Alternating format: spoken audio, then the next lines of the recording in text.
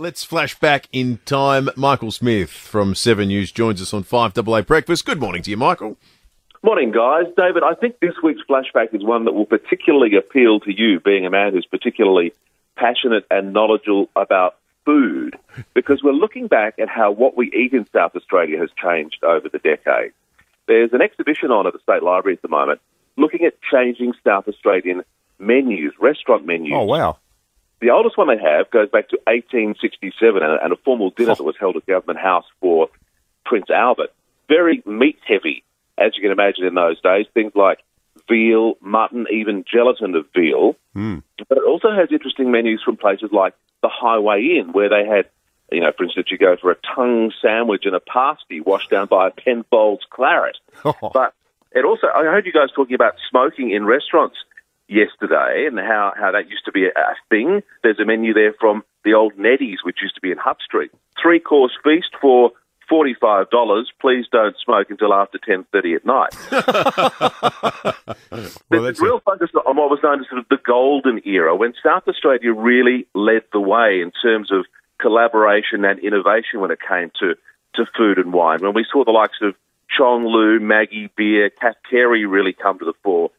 The Pheasant Farm, Neddy's, Mandarin Duck, Mistress Augustine's, the Magic Flute, all these restaurants which were doing amazing things and made us very much the envy of the East Coast. It was this sort of real revolution here. And a lot of that goes down to the groundwork that was laid by Don Dunstan when he was Premier in the 70s, because when he came to government, he really encouraged this sort of food and wine culture here.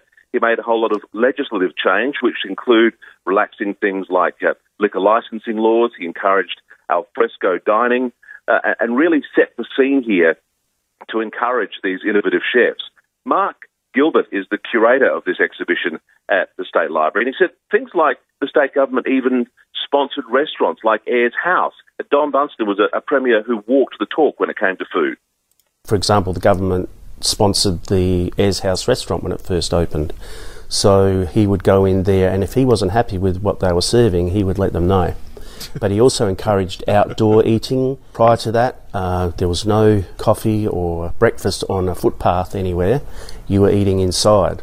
It was trying to bring in international tourists to South Australia, promote our wine and food, so really improving the quality of service and ingredients, so we would attract those international tourists.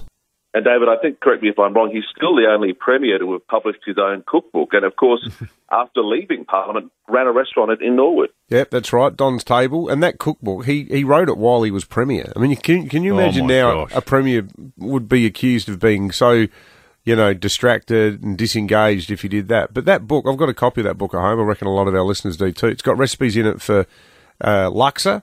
A lot of Malaysian dishes. Through his passion for that came through his marriage to Adele Coe, I believe, who was from there. But, there's so many light Mediterranean sort of dishes in it, a lot of Italian and Greek stuff. And he was the one who coined the term the Athens of the South for Adelaide, Don.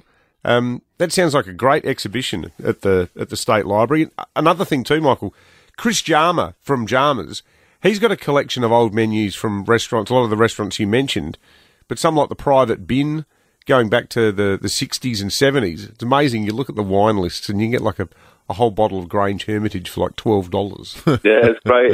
In fact, the original Jarmer's on Kensington Road features in the story on Sunday because it won multiple awards for the work that it did in the 80s. And, of course, the Jarmer's still doing great work down at Bowden these days. Good on you, Michael. Absolutely. Looking forward to a delicious flashback on 7 News.